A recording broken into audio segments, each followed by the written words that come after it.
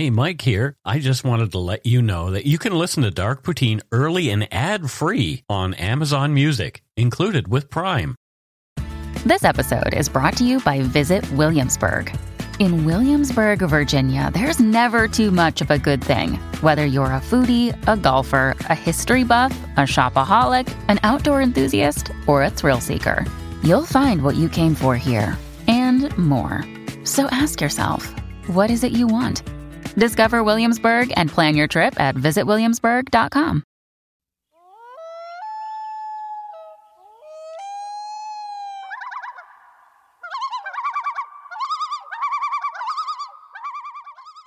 Welcome back to Dark Poutine. I'm Mike Brown. With me again is my good friend Matthew. I'm glad you came back. I'm glad I came back as well, Mike. How was your week?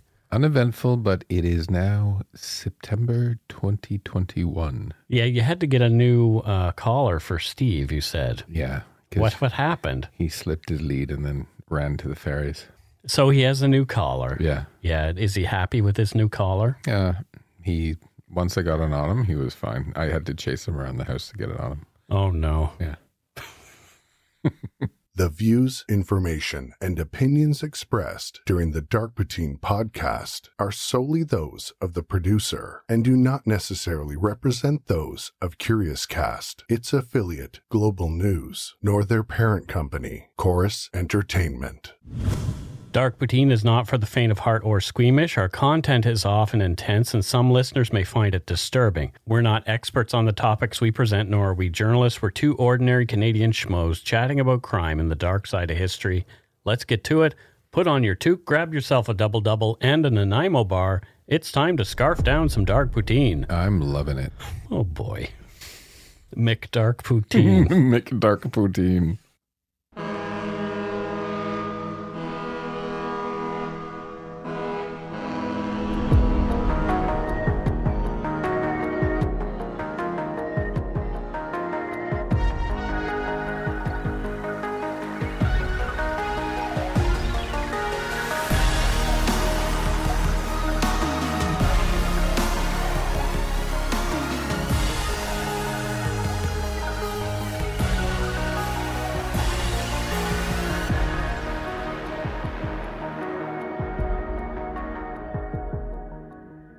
Years ago, on the morning of September 11, 2001, as the world watched in horror, 19 radical Islamist al-Qaeda terrorists launched a group of coordinated attacks using 4 commuter planes as weapons, hitting several pre-planned targets in the eastern United States. 2 of the airlines were flown deliberately into each of the twin towers of the World Trade Center in New York City. A 3rd plane smashed into the U.S. Pentagon. A 4th plane, believed to have been bound for the U.S. Capitol building, crashed into a field in Pennsylvania after passengers aboard the flight fought back against the terrorists who'd taken over their plane. Among the 2,977 people who died as a direct result of the attacks, 24 of those were Canadians. As with many other countries, Canada stepped up to help in the immediate aftermath. What follows are details of the initial attacks and then some of the stories from that day and later. You are listening to Dark Poutine, episode 186, Canadians and the September 11, 2001 attacks.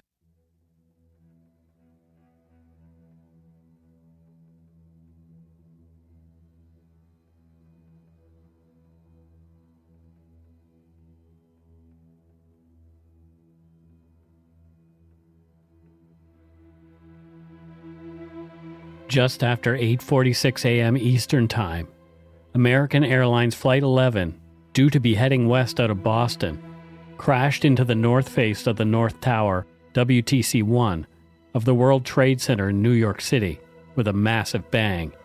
It created a spectacular fireball in the almost cloudless late summer sky. When the plane hit the building, it was traveling at almost 750 kilometers per hour and had been carrying 38,000 liters of fuel for the cross-country trip.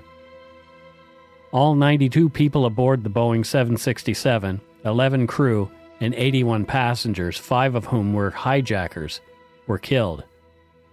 Inside the building, roughly 8,000 people, the ones who were able, began to evacuate. but another 1,402 were trapped or killed above the impact of the plane that spanned from the 93rd to the 99th floor of the 110-story skyscraper. The events of the day unfolded live and in color, covered heavily by television news crews, and New Yorkers craned their necks trying to get a good look at the fire, all speculating what was going on. Many of the people on the streets of New York below the blast had no idea what had happened. Some thought that it must be some terrible accident. It wasn't the first time a plane had hit a building in the city. On July 28, 1945 at 9:40 a.m., a USAF B-25 Mitchell bomber smashed into the Empire State Building in dense fog. The crash killed the 3 crewmen on the plane as well as another 11 people in the building and caused damage estimated around $20 million in today's economy. But the events of September 11, 2001 had only just begun. Emergency crews, police, fire, and ambulance responded to WTC-1 to ensure as many people as possible got out safely and went to help the others who couldn't get out under their own steam or were trapped. Those who were watching that day, either from the safety of their homes via television broadcast or as it happened in the city, will never forget the images of the flames and black smoke billowing out of the building, one of the 2 tallest on the city's famous skyline. Everyone was shocked and horrified when 17 minutes after the first crash, at 9:03 a.m., a second plane, United Airlines Flight 175, also bound for Los Angeles and loaded with fuel for that cross-country journey, smashed diagonally into the south face of the South Tower, WTC-2, of the World Trade Center between the 77th and 85th floors. It created another massive fireball and sent debris raining down onto the buildings and streets below. The rumors of a coordinated terrorist attack began to rumble across the airwaves and throughout the public, watching in horror as the events unfolded. Officials had been made aware of something odd going on more than a half hour before Flight 11 flew into WTC-1. Authorities believe that the hijacking of Flight 11 began at 8:14 a.m., around 15 minutes after takeoff. 2 flight attendants in the coach cabin, Betty Ong and Madeline Amy Sweeney, made phone calls reporting the hijacking. About 5 minutes after the attack started, Betty Ong made her first phone call using an AT&T Airphone to report an emergency aboard the flight. She said, quote, "The cockpit is not answering. Somebody stabbed in business class. I think there's mace. That we can't breathe. I don't know. I think we're getting hijacked." End quote. She then reported the stabbings of 2 flight attendants. At 8:24 a.m., a recording was made by air traffic control of 2 transmissions by one of the attackers, the one flying the plane. He keyed the mic thinking he was speaking to the passengers of Flight 11. The hijacker intended to warn the passengers to stay calm lest they jeopardize the plane and themselves. You can hear an air traffic controller confused about the interaction. At the beginning of the first transmission, the hijacker says the infamous words, "We have some planes." Here's the recording. Is that American 11 trying to call? Buddy, we have some planes. Just stay quiet and you'll be okay. We're heading to the airport. And who's trying to call me here? American 11, are you trying to call? Nobody move. Everything will be okay. If you try to make any move, you'll injure yourself and the airplane. Let's stay quiet. Flight attendant Betty Ong continued reporting on the goings-on aboard Flight 11 until just before the crash, telling horrified American Airlines employees about erratic flying, terrified passengers, and a hijacker at the helm. Betty's final words into the phone before the call ended were, "Oh my God, we are way too low." End quote. It was 2 passengers and some flight attendants, again via airphones on United Airlines Flight 175, who kept those on the ground abreast of what was going on aboard that plane. One of the passengers, Peter Hansen, made 2 phone calls to his dad, Lee. In the first call, he told of the hijacking, but the second one, made 3 minutes before Flight 175 hit the South Tower, highlighted the harrowing events occurring high above. Peter told his father about what had gone on and how crazily the hijackers were flying. In his last few words to his dad, Peter said, "I think we are going down. I think they intended to go to Chicago or someplace and fly into a building. Don't worry, Dad. If it happens, it will be very fast. My God, my God." End quote. American Airlines 77, a Los Angeles-bound flight that recently had taken off from Dulles International in Washington, D.C., was violently hijacked between 8:50 and 8:54 a.m. Air traffic controllers noticed the flight make an unexpected wild deviation from its projected course. Several passengers and at least one flight attendant used airphones to call and report the hijacking. Unsure of the intention of the unknown hijackers, at 9:34 a.m., the Secret Service was notified by air traffic control that the flight was heading back toward Washington and possibly the White House, and it was descending rapidly. At 9:37 a.m., American Airlines Flight 77 crashed into the Pentagon, traveling at over 850 kilometers per hour. All on board, 6 flight crew and 58 passengers, including 5 hijackers, were killed. Another 125 people on the ground inside the Pentagon also lost their lives. 92 on the first floor, 31 on the second, and 2 on the third. Omar Campo, a witness, was on the other side of the road. He told the Guardian newspaper, quote, "I was cutting the grass and it came in screaming over my head. I felt the impact. The whole ground shook and the whole area was full of fire. I could never imagine I would see anything like that here." End quote. The final flight hijacked that day was United Airlines Flight 93. It had left Newark Airport in New Jersey at 8:42 a.m. after a short delay on the ground. At 9:02 a.m., a minute before Flight 175 slammed into WTC-2, Flight 93 reached its cruising altitude of 35,000 feet. Around that time, American and United Airlines and the FAA were realizing that there had been multiple planes hijacked, and they began warning other flights, including the pilots on Flight 93. Flight 93 was unusually below capacity that day, with only 37 passengers aboard and a full complement of 7 crew members. The 4 hijackers, all who had been seated in first class, attacked at 9:28, 46 minutes after takeoff. It's not clear why there was a delay in the hijacking as compared to the other flights, all of which were taken over within 30 minutes of takeoff. It is also not clear why there were only 4 hijackers on this flight as opposed to the 5 who had been on all the others. However, investigators later learned that another man apparently connected to the 19 hijackers had been refused entry into the United States only weeks before the attacks. It is presumed he would have been the 20th overall and the 5th of the team of hijackers on Flight 93. Via airphones, at least 10 passengers and 2 crew members made phone calls to families and authorities telling them about the hijacking aboard Flight 93. The 4 men had edged weapons and claimed to have a bomb. While attempting to call his wife, passenger Todd Beamer was routed to a GTE operator named Lisa Jefferson.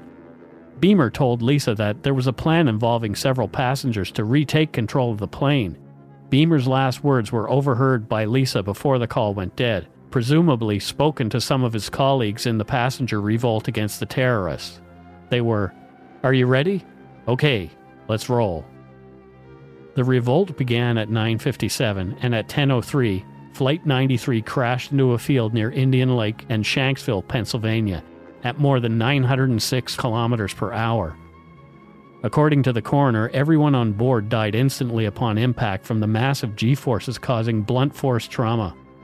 Although the actions of the passengers' revolt resulted in their own deaths, they may have also prevented an untold number of further fatalities. At 9:59 a.m., 4 minutes before Flight 93 hit the ground, the South Tower of the World Trade Center, the second building hit, collapsed. At 10:28, the North Tower, that had been burning for less than 2 hours, also fell. The whole world went into crisis management mode, including Canada. Members of the Canadian Armed Forces were participating in military exercises when Flight 11 smashed into the North Tower. From a Global News article, quote, "NORAD was in the middle of a training exercise on September 11, 2001, said Major General Alain Parent, commander of 1 Canada Air Division and Canadian NORAD region. At the time, he was the director of the Canadian Air Operations Centre in Winnipeg, in charge of maintaining a clear picture of aerospace defense in Canada and coordinating Air Force assets across the country. The attack occurred in the middle of the exercise. Parent saw the strike on a big screen as he walked into the operations center that morning. He didn't believe what he saw. It was so surreal and unreal that I didn't believe it was actually happening. I thought it was part of an exercise scenario that they had done, that they had gone all out with some sort of Hollywood production, he said. But by the time the second plane struck, it was clear that this was not part of an exercise. So then I had goosebumps and we said, this is going to be very serious and we have to change the mindset from exercise mode to reality, he said. An hour after the attacks began, the U.S. Federal Aviation Administration, the FAA, ordered all civilian aircraft to land. The United States National Airspace System was officially shut down at 11:06 a.m. The attacks appeared to be over for the time being, but there was no way of knowing whether more were on the way. At the time, there were around 500 planes in the air en route to various locations in the United States. With the U.S. airspace closed, those planes had to go somewhere. The pilots flying planes with enough fuel were advised to return to the airports of origin all over the globe. At least 225 of those flights were diverted to Canada. According to the Canadian Encyclopedia.ca, fearing the attacks may not be over and worried that other planes could be turned into destructive missiles, Transport Canada instructed NAV Canada, the agency that handles air traffic control, not to redirect planes to large urban areas such as Toronto, Ottawa, and Montreal. Airports situated outside the country's major cities were to bear the brunt of all the unexpected diversions. And we'll take a break right here.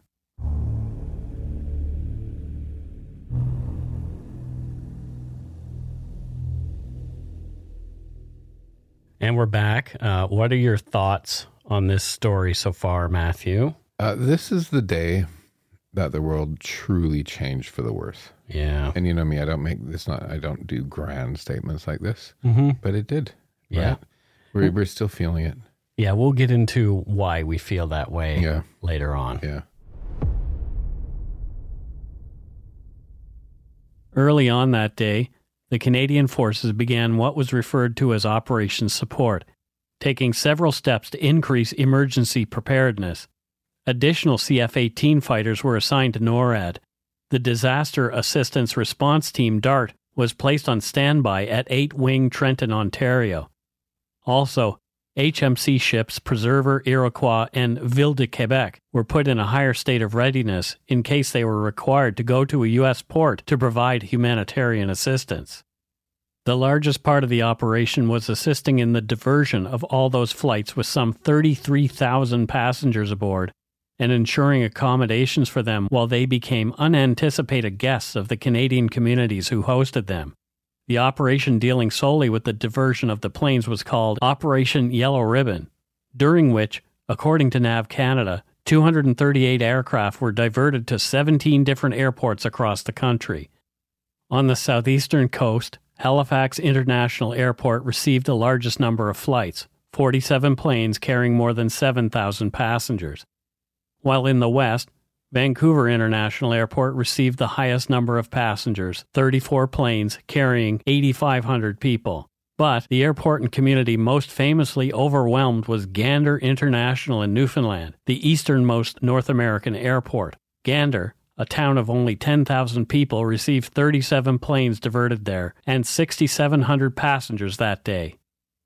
In 1985, before flying to London on my way to France, our flight landed in Gander to refuel before the Atlantic crossing. I recall Gander being remote, foggy, and tiny, not even close to the more urban centers that many of the diverted flights were destined for in the United States. The planes were not immediately unloaded upon arrival. Authorities were unsure whether there were bombs aboard the planes, and there were also concerns that there may be more terrorists among the passengers. In Gander, it fell to the RCMP to ensure the safety of the confused passengers as the police ensured it was okay to unload people. That took time. Corporal Mike Hall was the team lead at the RCMP detachment in Gander. In an article published recently on the RCMP's website, Hall recalled some of what went on that day. From the moment it all started, I knew the most important thing was to keep people calm, in the airport and on the planes, says Hall. My initial thoughts were also to keep them happy until they could fly away, says Hall, who didn't think that moment was days off. Smartphones were a few years away, and cell phone service was spotty on the tarmac. To keep people calm, the police kept the details of the day's events to a minimum, but eventually the word of a large terrorist attack in the United States involving planes made its way to the grounded airliners. Once the planes were declared safe, the next order of business was disembarking and housing. With Gander's population essentially doubled instantly, there was not enough room at local hotels to house everyone. From the Canadian Encyclopedia.ca, quote, school bus drivers who were on strike left their picket lines in order to provide transportation to area schools and halls. Medical prescriptions were filled by pharmacies at no cost, and people opened their homes to passengers in need of a coffee or a shower. Alan Flood of Bristol, England, who was stranded with his wife Barbara, summed up the feelings of hundreds of passengers when he said, quote, we were strangers. They didn't know what we were like. They took us into their homes, made sure we wanted for nothing, treated us as part of the family. Gander truly stepped up. From a Forbes magazine article later, quote, when Americans Lisa Zale and business associates Sarah Wood needed supplies, they went to a Canadian Tire, a chain retail store that sells a variety of goods. When they rolled their well-packed cart to the front, prepared to pay, the cashier asked them if they were from one of the planes. When Zale and Wood nodded, the cashier announced that they could just take the items. Anything the stranded passengers needed, the store was happy to provide. There were hundreds of stories like this over the next week from all over Canada as the stranded passengers were treated like family by people they'd never met before. Many of the passengers who required housing have since become close friends with their hosts and return regularly to visit. On the 10th anniversary of the attacks in 2011, U.S. President Barack Obama said, Americans, quote, remember with gratitude and affection how the people of Canada offered us comfort and friendship and extraordinary assistance that day and in the following days by opening their airports, homes, and hearts to us, end quote. According to a Wikipedia article on the casualties from the September 11, 2001 attacks, a total of 2,751 victims were confirmed to have died in the initial attacks. In 2007, the New York City Medical Examiner's Office began to add people who died of illnesses caused by exposure to dust from the site to the official death toll. The first such victim was a woman, a civil rights lawyer, who had died from a chronic lung infection in February of 2002. In September 2009, the office added a man who died in October 2008, and in 2011, a male accountant who had died in 2010 in December. This raises the number of victims at the World Trade Center to 2,753 and the overall 9/11 death toll to 2,996. The dead included people on the planes and in the buildings, but first responders in New York were also hit hard. Of the victims killed in the September 11th attack, 412 were emergency workers in New York City who responded to the World Trade Center. This included 343 firefighters, including a chaplain, and 2 paramedics of the New York City Fire Department, FDNY, 37 police officers of the Port Authority of New York and New Jersey Police Department, PAPD, 23 police officers of the New York City Police Department, NYPD, and 8 emergency medical technicians and paramedics from private emergency medical services, 3 New York State Court officers, and 1 patrolman from New York Fire Patrol. Over 90 countries lost citizens, including 24 Canadians. According to a 2009 Global News article, the Canadians who died in the attacks on September 11th were Michael Arksinski, 45. Employer, Aon Corporation, Senior Vice President. Hometown, Vancouver, BC. He worked in the South Tower of the World Trade Center. He was married to a woman from Montreal named Lori. The couple had 3 children. She was pregnant on 9/11. He also had 3 daughters from a previous marriage. Garnet Ace Bailey, 53. Employer, NHL's Los Angeles Kings, Director of Pro Scouting. Hometown, Lloydminster, Saskatchewan. He was on United Airlines Flight 175 when it crashed into the World Trade Center South Tower. He played for the NHL for 11 seasons and retired with 7 Stanley Cup rings. He was survived by his wife, Catherine, and a son. David Barkway, 34. Employer, BMO Nesbitt Burns in Toronto, Managing Director. His hometown, Cornwall, Ontario. He was at a meeting in the Cantor Fitzgerald office in the North Tower of the World Trade Center. When the plane struck, he sent an electronic message to his colleagues at home. "We need help. This is not a joke." An avid golfer, Barkway died just 3 days after his birthday. He and his wife Cindy had a son. She was pregnant at the time of the attack. Ken Baznicki, 48. Employer, BEA Systems in Toronto. He was attending a company meeting in the North Tower. He was last heard from at 8:55 a.m. when he called his mother from a cell phone. He was married to an Air Canada flight attendant named Maureen and was stepfather to her daughter Erica. Baznicki loved golf, skiing, snowboarding, and riding his Harley-Davidson motorcycle. Joseph Collison, 50. Employer, Kidder, Peabody and Company, mailroom. He was at work in the North Tower of the Trade Center when the plane struck. He was single and was hoping to adopt a young boy who he had been taken care of. Collison was buried in Mississauga, Ontario. Cynthia Connolly, 40, Aon Corporation. She worked in the South Tower of the World Trade Center. She and her husband, Donald Poisson, lived in New Jersey with a dog and cat. Aaron Dack, 39, employer, Incompi's senior executive. Dack was attending a conference in the North Tower of the World Trade Center when the first plane hit. He was born in England but moved to Canada with his parents in 1970. He and his wife, Abigail Carter, lived in New Jersey and had a son and daughter. Christine Egan, 55, employer, Health Canada, epidemiologist. Egan was from Winnipeg and was visiting her brother's office in the South Tower of the World Trade Center. She was raised in England but moved to London, Ontario. She taught at the University of Manitoba. Michael Egan, 51, Aon Corporation. He was raised in England but moved to Canada in 1970. He moved to New York in 1991. He was married to a woman named Anna and had 2 sons. His sister Christine was the one visiting him at the time of the attack. Both siblings were killed. Albert Elmery, 30, employer Cantor Fitzgerald, computer support. He was a religious man who met his wife Irene on a trip to the Middle East. Meredith Ewart, 29, Aon Corporation, hometown Montreal. She lived with her husband, Peter Feidelberg, in New Jersey. Both of them worked in the South Tower of the World Trade Center and died in the attack. Peter Feidelberg, 34, Aon Corporation, hometown Montreal. He lived with his wife, Meredith Ewart, in New Jersey. Both of them worked in the South Tower of the World Trade Center and died in the attack. He was athletic and enjoyed basketball and scuba diving, among other pursuits. Alexander Filipov, 70, electrical engineer, hometown Regina, Saskatchewan. He was supposed to take a Delta flight to Los Angeles, but switched to American Airlines Flight 11 at the last minute. He wanted to get home earlier for his wedding anniversary. He was on the plane when it hit the World Trade Center. He lived in Concord, Massachusetts with his wife Loretta. The couple had 3 sons. He was an energetic senior who tried bungee jumping when he was 60. Ralph Gerhardt, 34, employer Cantor Fitzgerald. After the plane hit the World Trade Center, he left a voice message for his parents saying he was going to look for his girlfriend. She also died in the attack. Stuart Lee, 30, employer Data Synapse, vice president of Integrated Services, hometown Vancouver.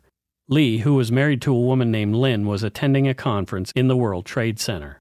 Mark Ludvigsen, 32, employer Keefe, Bruyette and Woods, bondbroker, hometown Rothsay, New Brunswick.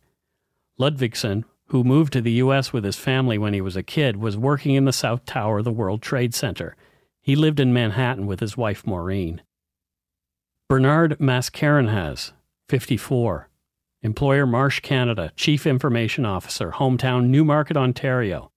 Bernard was in the North Tower of the World Trade Center on a business trip. He had a wife, Raynette, as well as a son and daughter. Colin MacArthur, 52, Aon Corp, Deputy Managing Director, Toronto. He was born in Scotland but moved to Toronto in 1977. He moved to Montreal 9 years later. He was a golf enthusiast. He was married to a woman named Brenda. Michael Pelletier, Cantor Fitzgerald, commodities broker. He called his wife and told her he was trapped in the tower and told her he loved her. He had a 3-year-old daughter and a 1-year-old son. Donald Robson, 52, Cantor Fitzgerald, partner and bondbroker. Hometown Toronto. Robson had been living in the United States for 20 years. He had been planning 24th wedding anniversary celebrations with his wife Kathy and had 2 sons, Jeff and Scott. Rufino Roy Santos, 37. Employer, Guy Carpenter, computer consultant. Native of Manila, former British Columbia resident. Santos moved to New York in the late 1990s. He was planning on leaving his job on the 94th floor of the World Trade Center 1 week after the attacks for a job with Accenture. Vladimir Tomasevic, 36. Optus e-Business Solutions, Vice President of Software Development, native of Yugoslavia, moved to Toronto in 1994. He was on his first visit to New York and was attending a financial conference on the 106th floor of the World Trade Center's North Tower. He lived in Toronto with his wife Tanya. Chantal Shanti Vincelli, 38. Employer Data Synapse Inc., marketing assistant. Former Montreal resident. Vincelli moved to New York in the late 1990s and lived in Harlem. She was on the 106th floor of the North Tower, setting up a kiosk for a trade show. She dreamed of being a talk show host. Debbie Williams, 35, Aon Corp., hometown Montreal. Williams moved to Hoboken, New Jersey with her husband Darren after being transferred by her employer. She gave birth to their only child 6 months after settling in Hoboken. Over the past 20 years, for better or for worse, the 21st century's Pearl Harbor, what we now refer to as simply 9/11, was a day that changed the way we do a lot of things. Canada's reactions included involvement in the war in Afghanistan, controversially so. That began in November of 2001, in direct response to the events of September 11th. According to publicsafety.gc.ca, quote, since 2001, the Government of Canada has taken decisive action to address the evolving threat of terrorism both within and beyond Canadian borders, through legislative changes targeting programming, criminal investigations, and other initiatives. For example, we created the Canadian Air Transport Security Authority, the Federal Crown Corporation responsible for screening passengers and baggage. We also strengthened aviation, marine, and rail security in Canada, including through more rigorous screening for port and airport employees, enhancements to technology, and improved security procedures. We broadened the level of information sharing among the agencies involved in detecting terrorist financing. For example, we increased the ability of Canada Revenue Agency to provide designated charity information to the Royal Canadian Mounted Police, Canadian Security Intelligence Service, and Financial Transactions and Reports Analysis Centre of Canada to facilitate the investigation of terrorism and to prevent organizations with ties to terrorism from operating as registered charities. We created the Canada Border Services Agency to provide integrated border services that support national security and public safety priorities and facilitate the free flow of persons and goods.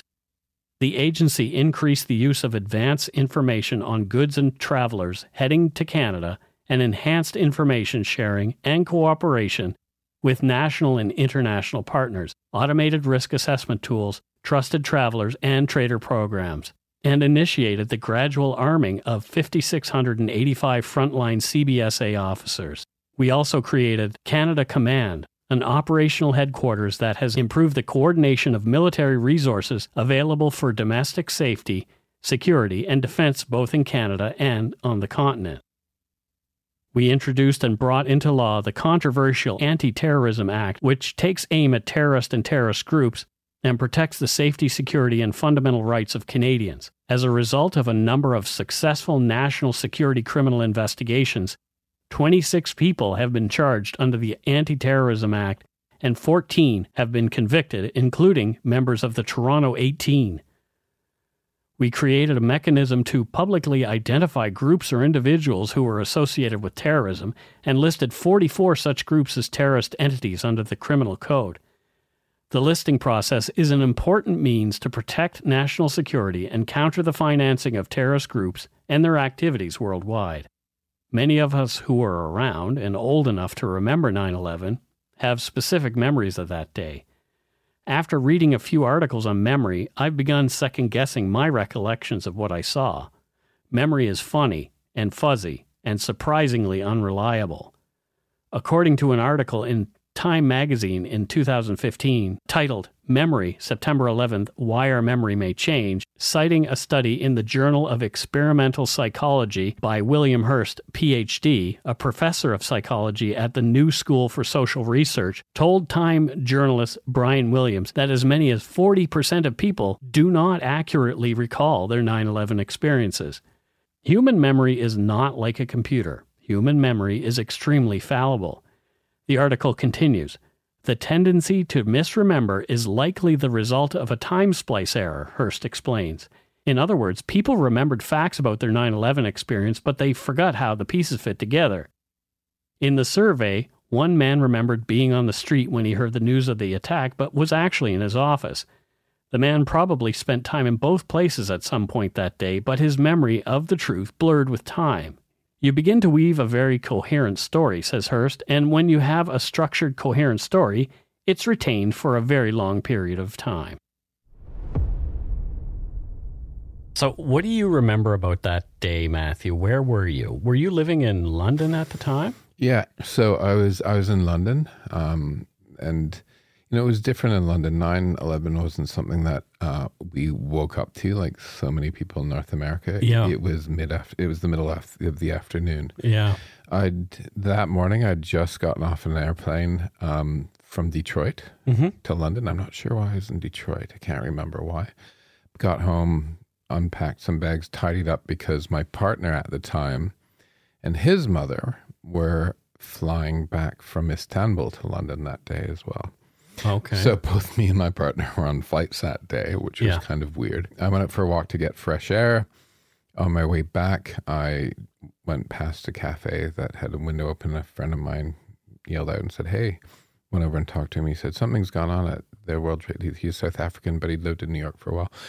And he said, "Something's happened at the World Trade Center in New York. I think a bomb or something." Mm-hmm. And I could see like smoke because there's a TV in the cafe. Sure. So you saw the tower smoking. Yeah. So I walked home past the Coleherne pub, which we'll eventually mention in another episode. Okay.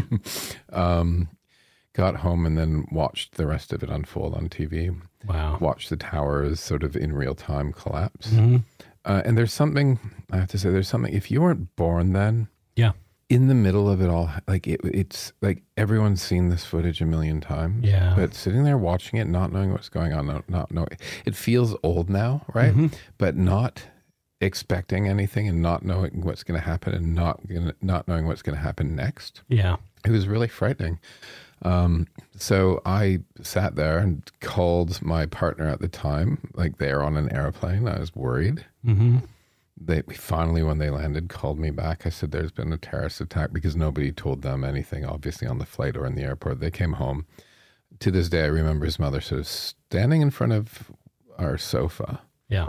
And she, like, her mouth open and seeing, like, the towers both burning. Yeah. And I was like, they're gone. And she looked at me and she goes, "What do you mean they're gone?" And then they cut to the footage of the towers collapsing. And she just, to this day, I remember her just sort of, like, collapsing like onto the couch. Oh man. And then I was stuck with my mother-in-law for 2 weeks because she couldn't get out of London. Right. Which is a minor issue compared to everything else that happened.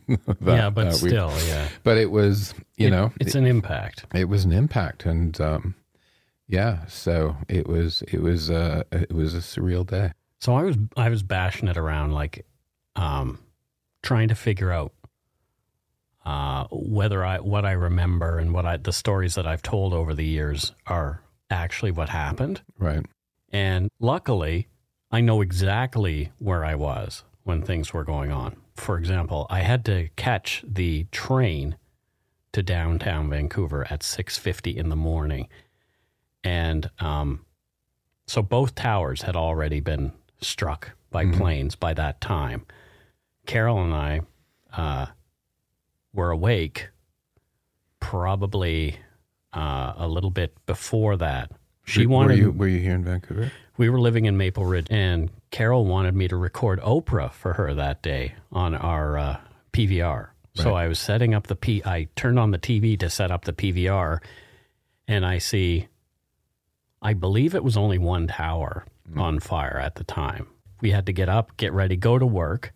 the first thing we did essentially was set up this PVR before showers and all that kind of stuff. I believe I only saw one tower on fire when I got up and set up the PVR. What I thought I was watching first was some weird Hollywood thing. Right. I really did. I really thought I was watching some reenactment or some disaster possibility show or something like that, but it was on CNN. Right. You know, and people were talking about this has happened, this has just happened. But I don't recall 2 towers being on fire. I only recall 1. So probably in the time it took us to get ready and get into our car, drive to the train station, wait for the train, is when the second tower had been hit by a plane. Right. So on our way on the train leaves at 6:50. At 7 o'clock, so 10 minutes after our train left the station, Tower 2 fell. Right. And 7:38, which was 2 minutes before the train gets into the station, Tower 1 fell. So I was on the train when, in real time, the towers were falling. I remember getting onto the bus, which was the number 50 that took me up Burrard Street to where I was working. I was working at Bodog, which was a sports betting company.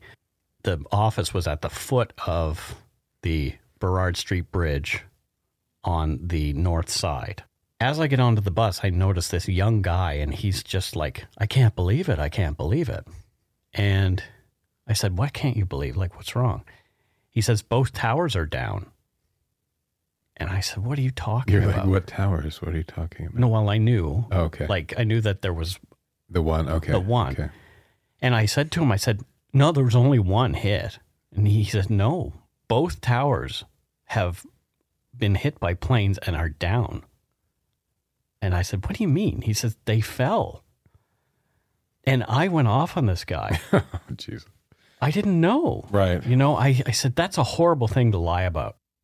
Wow. Because I was so, like, I didn't know. Yeah. There was no cell phone on the train. Right. People didn't know what had happened. Yeah.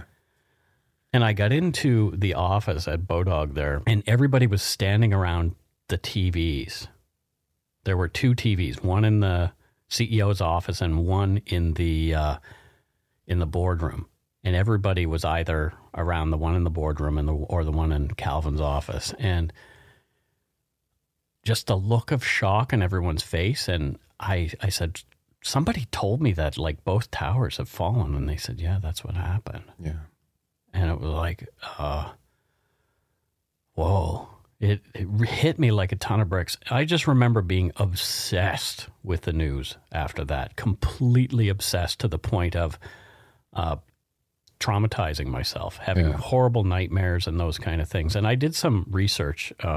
Apparently that is a real thing. Mm-hmm. You can have what's called vicarious trauma by watching traumatic events on the news. Yeah. So I cannot watch the footage. It was hard enough for me to read about this. I wanted to do it because I wanted to give the Canadians in this story who were killed in the attacks, I wanted to give them a bit of a memorial because we lost Canadians in the story. But I also wanted to point out the good things. You know, like we had these 30,000 people coming to Canada with nowhere to go. And, you know, some of them were housed in places like hotels and that kind of thing. But a large number of them were housed in regular Canadians' homes. Yeah. They took in these strangers, and some of them for a week, you know, because if you recall, like you were stuck with your mother-in-law for a week. But these folks were strangers in a strange land. I mean, Gander, Newfoundland is not exactly a metropolis. You know, like somebody who is a San Franciscan or New Yorker or Chicagoan is going to look at Gander, Newfoundland and say, am I on the moon? Yeah, it's a small town on the rock. 10,000 people. It's like Bridgewater. Yeah. Yeah. So it is a very, very tiny place. And the fact that these people essentially with their population doubled took in others just floors me. And that makes me proud of our reaction to it. Yeah. That is a real Canadian reaction to. I don't know. I think a lot of people in a lot of other countries would do the same thing. I would hope. Yeah. I can remember when Hurricane Katrina hit, people who were on Airbnb were putting out their houses for $1. Yeah. Just to take care when of something this big happens. I think the best can come out of people. Yeah, and it is that kind of event. So you obviously chose not to talk much through this episode.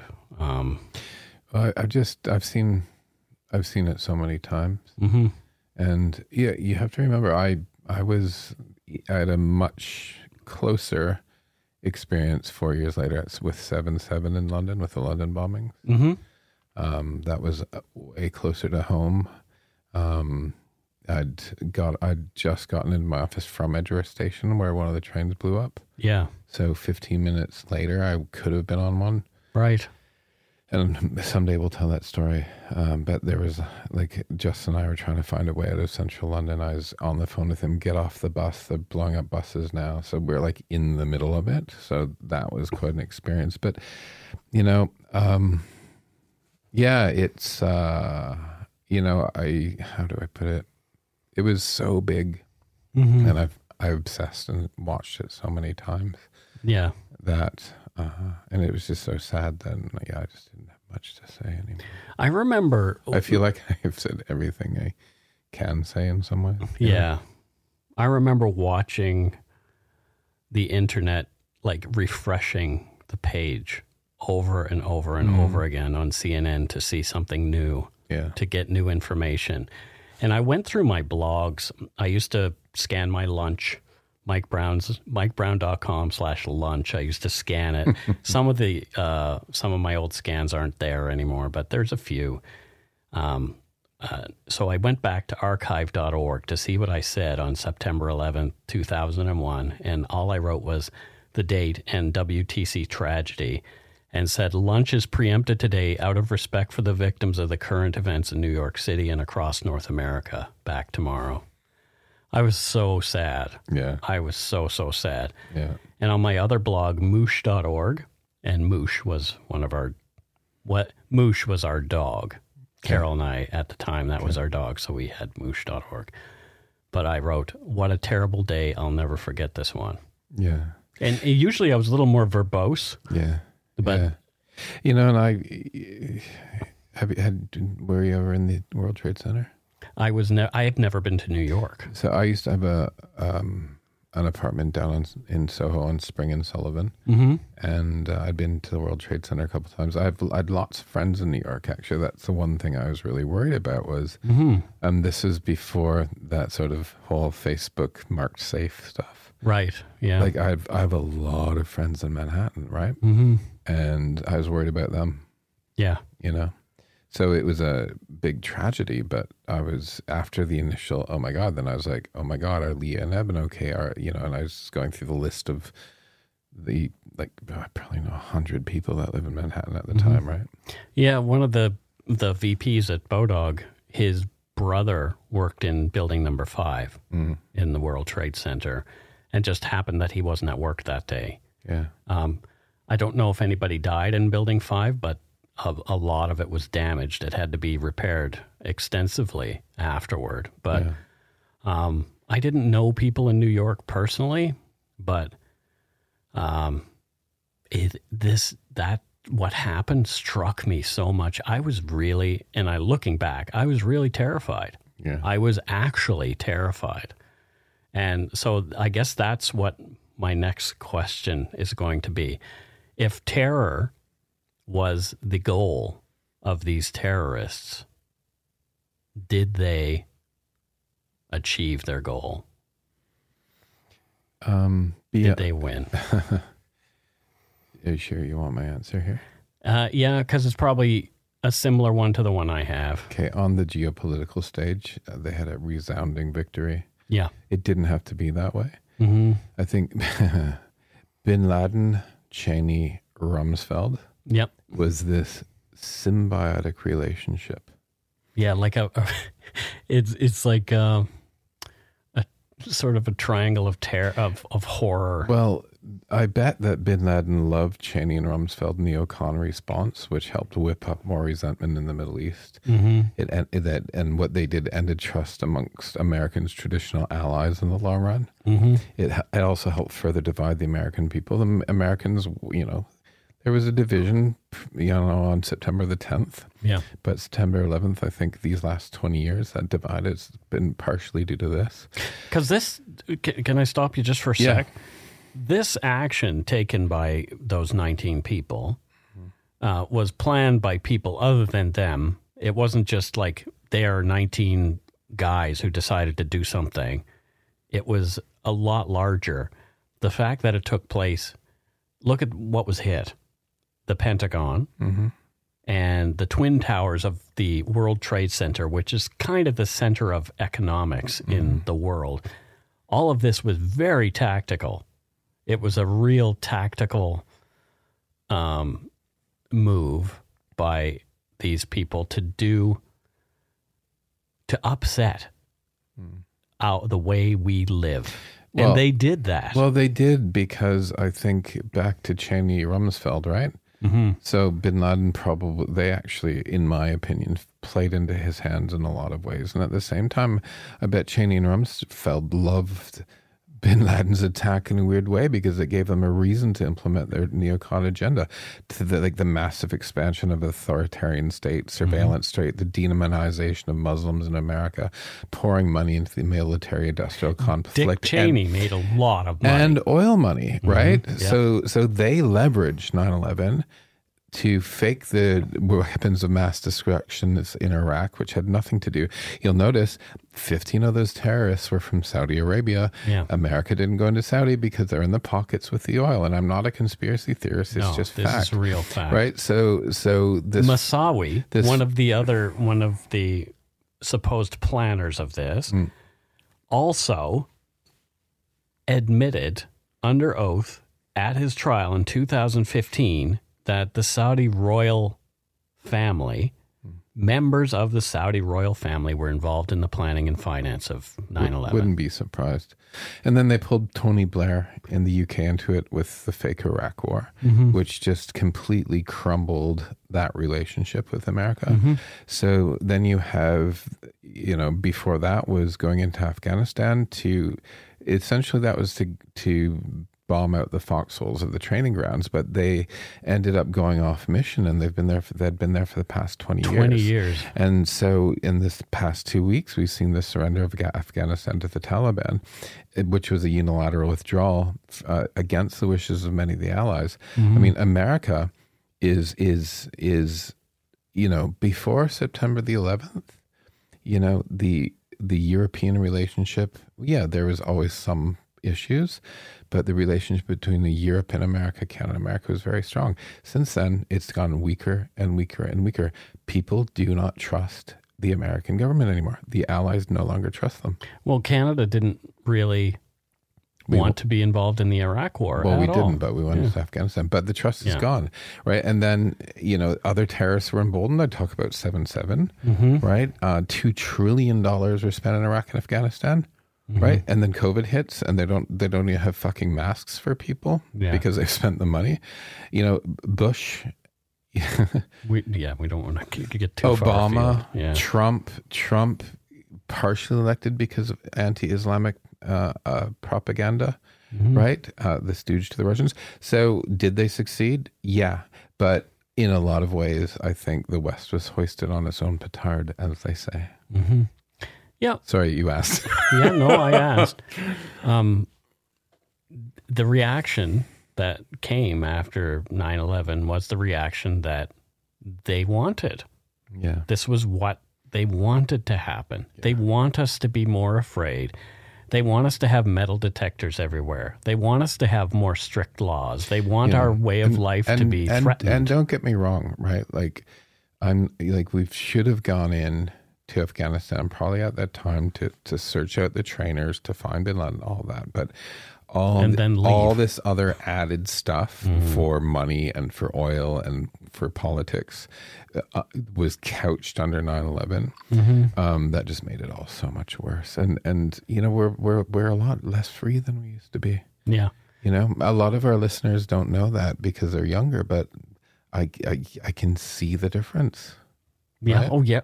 I see the difference every time I go to the airport. The difference is clear. Right? I'm still irritated that I have to take off my shoes and my belt to go into the airport. Yeah. That still irritates the heck out of me, and it's 20 years later. Yeah. And that's just the beginning of it. Yeah, and it also, we could get into racial profiling. We could get into all of that. But yeah, so there you go. A little bit of a different Dark Poutine episode. But I felt like this is the 20th anniversary. The whole Afghanistan pullout is happening. The Taliban are right back where they were 20 years ago. I just thought it was really relevant for us to be talking about this. Are there still people in Guantanamo Bay? Yep. There's another thing. Abu Ghraib, Guantanamo Bay, all of this stuff from September the 11th. You want to watch a really great documentary about the torture and awful things that happened in Abu Ghraib. Watch Standard Operating Procedure by Errol Morris. It is fantastic. But, let's, on a positive note, right? I think geopolitically they won, but I think in the hearts of thinking normal human beings, terrorists will never win. No. Right? I don't have anything in my heart against Muslims. No. Against people that use the Muslim religion to be terrorists. People use the Christian religion to be. Yeah, right. And these guys should have been searched out. But, I think, it does, I don't think it's changed unless you're like a non-thinking human being, right? Because there are a lot out there. Well, I don't think it changed. Everybody has their biases, but yeah, but some are just some wrong. more than others. Some are just wrong. Okay. Anyway, yeah, this was a tough episode, and I knew it would raise some interesting ires within you. So I think that's why I wanted to approach it too, because I knew you'd have some. Just get me worked up. Well, your responses are real, and they are genuine, and heartfelt. So, yeah. Well, let's move on. Yes. How about that? Let's listen to some voicemails. Let's move on from a post 9/11 world. This one looks like it comes to us from somebody in Manitoba. Manawawa. Hi, Mike and Matt. My name is Cheryl Peterson. I'm calling from Brandon, Manitoba. I just want to say thanks for the amazing podcast. I homeschool my two boys. They are teenagers now. However, we have used your podcast for well over a year to dig deep into not only our criminal system, but mental health issues and just all kinds of things, that the rabbit hole that has sent us down. So I really want to say thank you for all the hard work and the wonderful way that you do present the stories.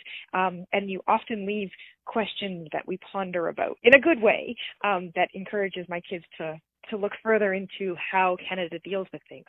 So I just wanted to say thank you very much. You're doing a great job, and keep it up. Oh, and as far as my job goes, not only do I homeschool my two boys, I'm a dog groomer, so it's a little different if you ever want to use that towards someone else. All right, have a good one. She made it easy on me. I didn't have to think of a place or a job. Yeah, right. Well, thanks, Cheryl. That's really great. That makes me a little frightened that somebody is using my research to homeschool their kids. We are the school curriculum. Oh, no. No, I've heard that a couple of times, that my stuff has been used in classrooms. And pretty cool. Yeah, that's really cool. I'm going to donate my body to science when I'm gone. Really? Yeah. So I can be a school curriculum. I don't know. I don't know. I've always said, put me out with the trash or fire me in the oven and burn me up. I want to be cremated and sprinkled all over the world. Right. I haven't traveled all over the world yet, so I would like that we to can happen. In the afterlife. Oh, yeah. Well, there you go. I don't think I've been to Brandon, Manitoba. Hey, Mike and Matt. This is Jordan from Moncton, New Brunswick. I'm just listening to your most recent podcast, And this is my second time calling in and leaving a voicemail. My first one I was really nervous to. It took me a long time to do it. But what they say is true. After you do it once, it gets easier. Anyways, I was just listening to your most recent podcast, and I was listening to a voicemail about somebody who knew a serial killer. And I realized that I kind of fell in that category too. My old manager at one of my former jobs was picking her husband up late one night in the Moncton Industrial Park when Alan Legier, you guys actually covered an episode on him, when Alan Legier was on the run in Moncton, New Brunswick. She was picking her husband up, and he touched the hood of her car in the industrial park parking lot as he was running by. And she had her baby in the back seat, her baby daughter, and she didn't realize until afterwards when the RCMP pulled into the parking lot and the helicopters and whatnot, what could have just happened to her and how close she was to something like that. So, yeah, it really is kind of crazy that we can be that close to these situations and not realize how close we are until after. And I guess it kind of goes to show how, blessed and protected we are in this world for the most part. Anyways, this has gotten kind of long and rambly now, but anyways, take a shit in your hat, guys. Talk to you later. Bye. Wow. Holy smokes. Yeah, so Alan Legier we covered in episodes 18 and 19, and that's a pretty close call with a serial killer. That is the closest call that I've heard yet. Wow. Actually, no, my friend Pete had a close call with Clifford Olson. Have I ever told you this story? I don't think so. I think I told it on the show, but my friend Pete was a young ruffian, let's just say, and he was a troubled teen and was approached by a guy who said, I have some work for you. If you want to come and do some work for me, just come on with me and hop in my car and we'll go to the work site. And so my friend Pete followed along and put his hand on the door handle and realized something was really, really wrong. Did not get in the car and just ran off. Later turned out that was Clifford Olson who had lured him to the car. Wow. Yeah. So that's probably the closest call I've had. Don't get in the car with a friend. Don't get in the car with Clifford Olson, number one. But Alan Legier, he was a pretty nasty character. If you don't know about him, go back and listen to episodes 18 and 19. But wow, thank you for that voicemail. Whoa.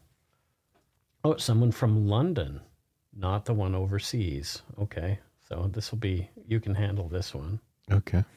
Hello, Mike and Matt. This is Stephen. I hail from London, not the one overseas, but the one in Ontario near Matt's hometown of Strathvegas. Anyways, I've been a long-time listener. I've listened for about 2 years and just love listening to your podcast. Usually I'm listening to it while I'm cleaning outside, cleaning the pool in the summer, or doing snow removal in the winter.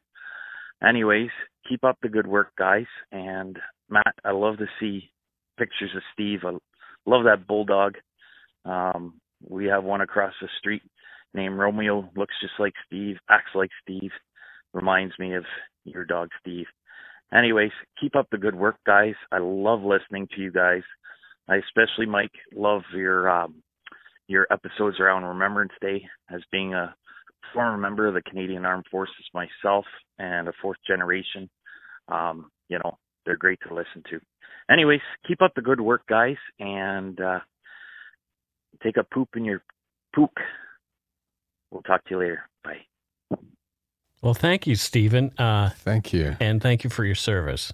Absolutely. Mm-hmm. Absolutely. So Matthew, He was talking about Strath Vegas. Strath Vegas. Yeah, We're going to be doing an episode about Strath Vegas next week. Yes, which Matthew is the writer of. I wrote my first one, Boys and Girls. Yeah. Mike is editing it. And so we're going to do a show on something that happened in my hometown. So, yeah. Little preview. Thank you so much for that call, by the way. And I just want to say something. Can I say this? No. No? Go ahead. Okay. Just previously, I was talking all pissy about the wars that were being thrown. Mm-hmm. I have a rule in my life. Yeah. Love the soldier, hate the war. Yeah, right. So, thank you for your service and all of that. And when I'm being pissed off about the reasons for going into war, that I'm never pissed off at the men and women that we send there. That serve, yeah. I mean, my birth family, both sides of my birth family are military. My grandfather was at Dieppe. Yeah. Right. My adoptive family as well. Yeah, so thank you for that. And it's nice to hear somebody in London. Right? It is. There you go. Next up, let's listen to this one. Hey, my name's Nadia. I'm calling from Edmonton, Alberta. I just wanted to say I love the show and I've been a long-time listener. Matthew, I hope you enjoy your upcoming visit to Edmonton. If you're into scary stories, I definitely recommend the Edmonton Ghost Tour, specifically the U of A History and Haunted Hike. It's awesome. Mike, I've pre-ordered your book and look forward to reading it in my book club as soon as it comes out. Keep doing what you're doing and go take yet another shit in your hat. Thanks. Bye. Well, thank you so much. What a nice voicemail. Edmonton's like 3 weekends away. Are you excited? I am actually, because my aunt and uncle moved there and I haven't seen them for a while. And I've never been to Edmonton, and my cousin lives there with her kids and rugby. It's going to be great. I'm kind of getting excited to go to Rugby Sevens on... Boom. Yeah, it could be a good time. We had a good time the last time. With my stepfather. Yeah, with your stepfather. He's coming, yeah.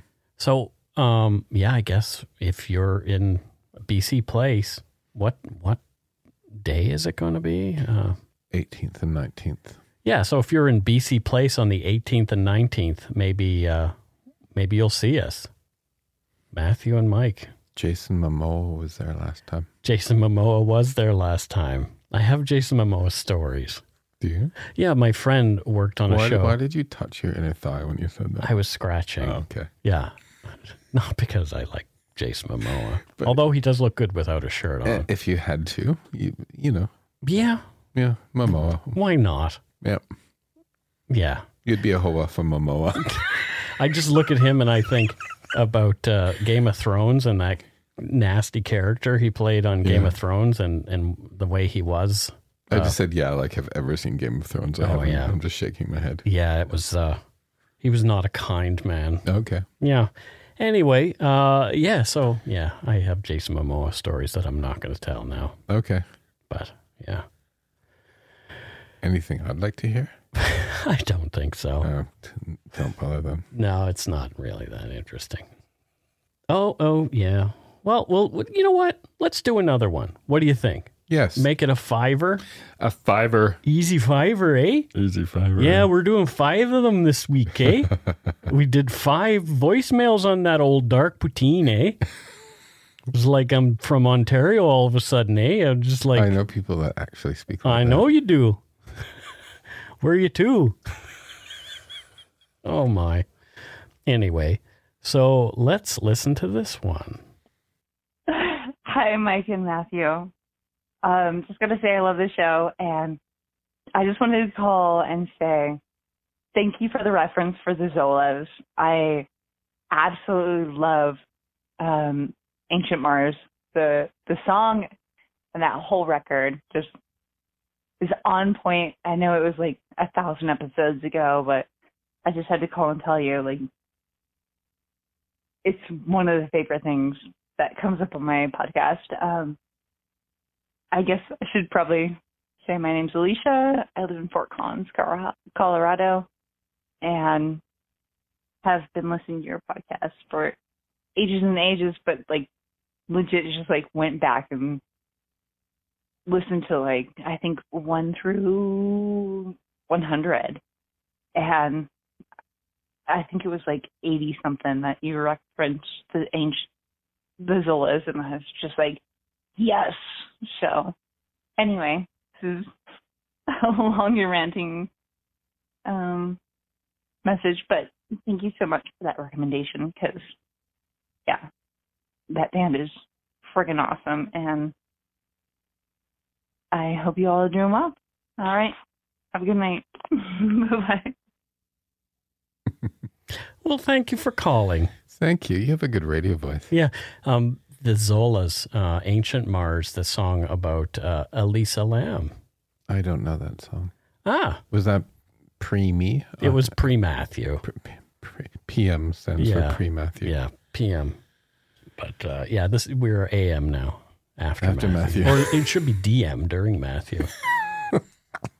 Because it's not after. No, it's not quite after. Yeah. During. Don't kill me off yet, big boy. No, I wouldn't kill you off anyway.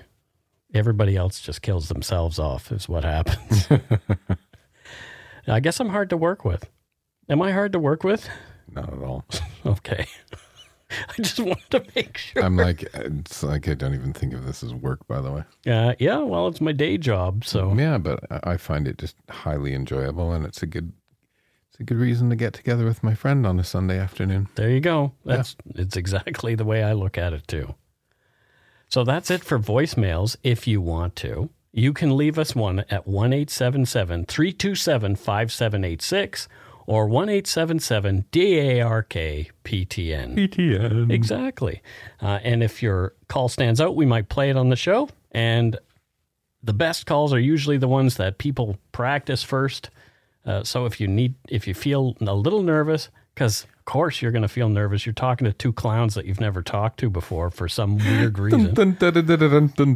Exactly. So yeah, maybe practice a little first and give us a one ringy dingy. Practice in front of the mirror. No, don't do that. I can't practice in front of the mirror because then I start to pick myself apart. I have a little bit of body dysmorphia, so let's just say I am not happy with the way I look. You know, the only part of your body you can lick in the mirror is your own tongue. Right. Yeah. Have you tried it? No, I don't want to try that. Give it a go. No, thanks. I don't need to lick my mirror. Go lick your mirror. Go lick your mirror, Matthew. I guess it's time for us to have a look at some Patreon. Oh, yeah. Patreon. Let's see if anybody gave us some love on Patreon this week. I noticed that ever since Patreon began charging GST and VAT, our numbers have been dropping pretty consistently. So it's not because I don't think we're providing a good product. What I think is happening is people are realizing, hey, wait a minute. Now they're charging me more for this whole business, and it kind of sucks for people. Mm-hmm. And I wish it didn't, but it does. Don't make that stop you, dear listeners. Dear listeners. So first up, we have from Bluffton, Ohio, Christina Henson. Christina Henson from Bluffton, Ohio. You know, what's Ohio? What's high in the middle and round on both ends? Ohio. Aww. Right? That's that old joke. I'm pretty sure that Christina has heard that, living in Ohio and all. I've never heard that before. What does Christina do there in Ohio, Matthew? Do you say she's in Bluffton? Bluffton, Ohio. Bluffton. I think she's a professional bluffer. She's a bluffer? Yeah. Okay. So if you have to call in sick to work, she'll do it for you. Oh. Hi, so-and-so is sick because... See, you're bad at it. She's really good at it. Because the moon fell out of the sky. She wouldn't say there. She'd have them completely engaged. Matthew can't be to work today because a satellite fell out of the sky and hit his car. So I ummed again. Yeah. No, she doesn't Well, good. Everybody needs a bluffer. Thank you. And I'm glad it wasn't a fluffer because that's a whole different thing. Next up, we have from Guelph, Ontario, where my dad went to veterinary college. Of course he did. That's where everybody goes to veterinary college in Canada. Hillary Rolston. Hello, Hillary. And what does Hillary do there in Guelph besides work at the veterinary college and disimpact cattle? I think she's a leader in the 4-H club. In the 4-H club? Yeah, so Guelph to me is like this really cool little town. It's actually quite beautiful. Have you ever been to Guelph? I have not. Yeah, and it has good university, and then also like a lot of farming and stuff like that. And I'm not making fun of 4-H. My mother was in 4-H, I'll have you know. Right. But I think she's a 4-H leader. Does 4-H still exist? Yes, it does. My niece, Carly, does 4-H. Either that or she's a veterinarian. Maybe she's a veterinarian and is 4-H leader, because it's not really a full-time job, is it? A veterinarian isn't full-time? No, the 4-H. Oh, okay. I'm kidding. So I think she's a vet. Good. Yeah, well, veterinarians it's actually a much maligned profession. People say, I had to pay so much blah, blah, blah money for X, Y, and Z. Yeah, because animals, well, you can get insurance for them now, but it costs money to do things. I should have been a vet. Well, yeah. Too late now. Oh, well. Veterinary medicine is interesting. Dad used to take me to the hospital. We used to have a great time. He showed me lots of things. Next up, we have from Port Coquitlam, home of Robert Picton. Poco.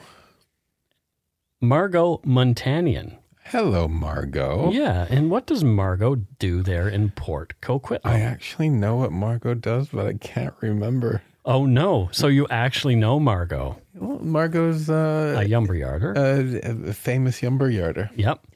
And so I think she's one of the co-presidents of the Steve fan club. Well, there you go. There you go. So what does the Steve fan club do? I didn't realize Margot was in Poco. Margot is in Poco. Okay, yeah. Cool. Yeah. So what does the Steve fan club do besides worship your dog? Just say nice things about Steve. Well, that's good. Yeah. I say nice things about Steve, too. You do. I do. You're a member of the club. I love Steve. Hi, Margot. Thank you. Next, from a place we're unsure of, Cindy Sharp. Cindy Sharp. Cindy Sharp is from Peggy's Cove. Oh, from Peggy's Cove in Nova Scotia. I wonder where you came up with that. You have it on your shirt right now. I do have it on my shirt right now. But Peggy's Cove is beautiful.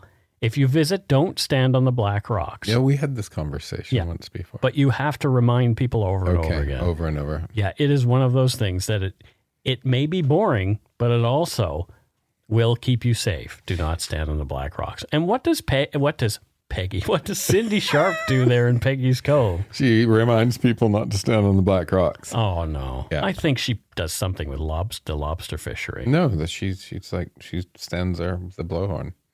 With the Don't step on the black rocks, mofos. Yo, buddy, get off the black rocks. Bloody tourists. What are you, silly or something? Yeah. You called her Peggy. That's funny. Peggy at Cindy's Cove. But no, it's Cindy at Peggy's Cove. Next we have Jane Adams. And Jane is from Great Doddington in the UK.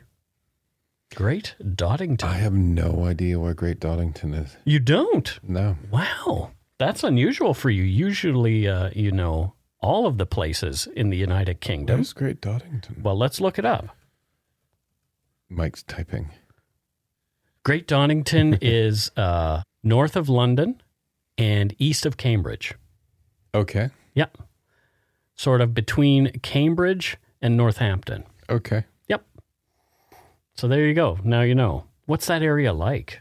Do you know? It looks rural. Yeah, it's rural. It's beautiful. Neat. All of the UK is sort of a manicured rural, except for the cities, but countryside's always beautiful. It's like halfway between Birmingham and London. Birmingham. I'm Ozzy Osbourne and I'm from Birmingham. Great Doddingham. Great Doddington. But anyway. Doddington. Did we say what she does there? No. What do you think she does in Great Doddington? I think she's a pointillist painter. What on earth is a pointillist painter? He said, actually knowing the answer. You know what pointillism is? Yes. Well, she's a pointillist. Well, there you go. Can you explain pointillism to the listeners, Matthew? Google it. Okay. You're mean. Making the listeners do work. Well, I'm sure her pointillism is very beautiful. I'm sure it is as well in Great Dottingham. Or is it Dockington? Doddington. Doddington. Yeah. How did I never hear of that place? Well, it's amazing. Well, thank you so much. Really close to Northampton. Thank you. Bedford. Milton Keynes. Milton Keynes. Yeah, that's it. Oh, she's near Milton Keynes. Yes. And Kettering. With the Kettering. Okay, I know. Okay. I know those places. There you go. You just maybe blinked and missed it. Milton Keynes has concrete cows. It's a planned town. Ah. Yeah. Well, the in Great Doddington, the population there as of 2011 is 1,123 people. That's cool. That's really neat. Nice little village. Yeah. I'd love to live in a little English village. Oh, God, I miss the UK so much some days. Yeah. I have never been. I've been in Heathrow Airport, but I have never been miss it elsewhere. Anyway, they probably wouldn't let me in anyway. I'm a bad apple. I do want to go there. I would love us to go there and have like a meetup in the UK. We will. At some point. We were thinking about going to the UK Crime Con, but that is not going to happen because all the COVID-y shit. Badness is going on. Badness. Right. And that's it for Patreon. So I guess now is time to move on to our donut money donations. And it looks like we did get one. And this one is from Auckland, New Zealand. I wonder if he knows Murray from Flight of the Conchords. I've never seen that program. Oh my goodness. You need to watch it. You would really like it. So this person's name is Mark Cross. And Mark Cross says, give up donuts. Vegan pies are better for you, though they could do with a bit of meat. Too funny. Well, that is really funny. Thank you, Mark Cross, for your kind donation. And what do you think Mark does? I think Mark is a graphic designer. You think he's a graphic designer? Yeah. Well, you might be actually on the right track because really? Mark gave us his website, and it's markcross.nu. Okay. He's a painter. He does beautiful paintings. That's a painting? I do believe. Wow. Yeah. That's amazing. Yeah. Let's see. See. Everyone I know from Auckland is like, Mark, I seriously, I didn't see that you sent your address. Everyone I know from Auckland is creative in the creative field somewhere. So that's really funny. Yeah, his stuff is beautiful. So it's amazing. Please check out markcross.nu and have a look at some of his prints and et cetera, et cetera, et cetera. He does landscapes, figure painting, still life, and all those other kind of things. Bovine Waterway. Wow. Coastal Look at that. Cacophony. Beautiful. I wanted to do a painting of Steve for me now. Well, maybe you can commission him to do a painting of Steve. You are commissioned and sanctioned and allowed to do a painting of Steve. Of Steve, yes. Yes, I'm sure it will cost you money. No, he's too good to be free. Yeah, you know exactly. what I mean? His stuff is really, really nice. It's really proper. So thank you, Mark, for your donut money donation your vegan pie donation. I don't know if you actually want us to eat vegan, but I thought that was funny because I'm reading it and I think, oh no. You know what we should do next week? I'll buy vegan pies and bring them and we'll take pictures. That could be fun. Okay. All right. And that is it for this week's episode. Thank you to all our patrons and donut money donors, past and present, for being so kind and generous. We really appreciate your donations, and it helps to keep the show going. If you want to become a patron of Dark Poutine, you can do so at patreon.com/darkpoutine.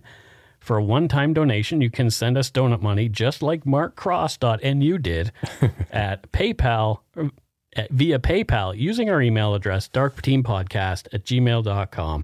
If you don't already subscribe to the show, it would mean a lot if you did. You can easily find Dark Poutine on Apple Podcasts, Spotify, or wherever you listen to your favorite podcasts. My book, Murder, Madness, and Mayhem, available for pre-order via a link on the Dark Poutine website. And speaking of our website, check out darkpoutine.com for show notes and other cool stuff. Please take the time to give Dark Poutine a like or a follow on Facebook and Instagram. Most importantly, thank you for listening and tell your friends about us. Word of mouth is a powerful thing. Until we return, don't forget to be a good egg and not a bad apple. Goodbye. Goodbye.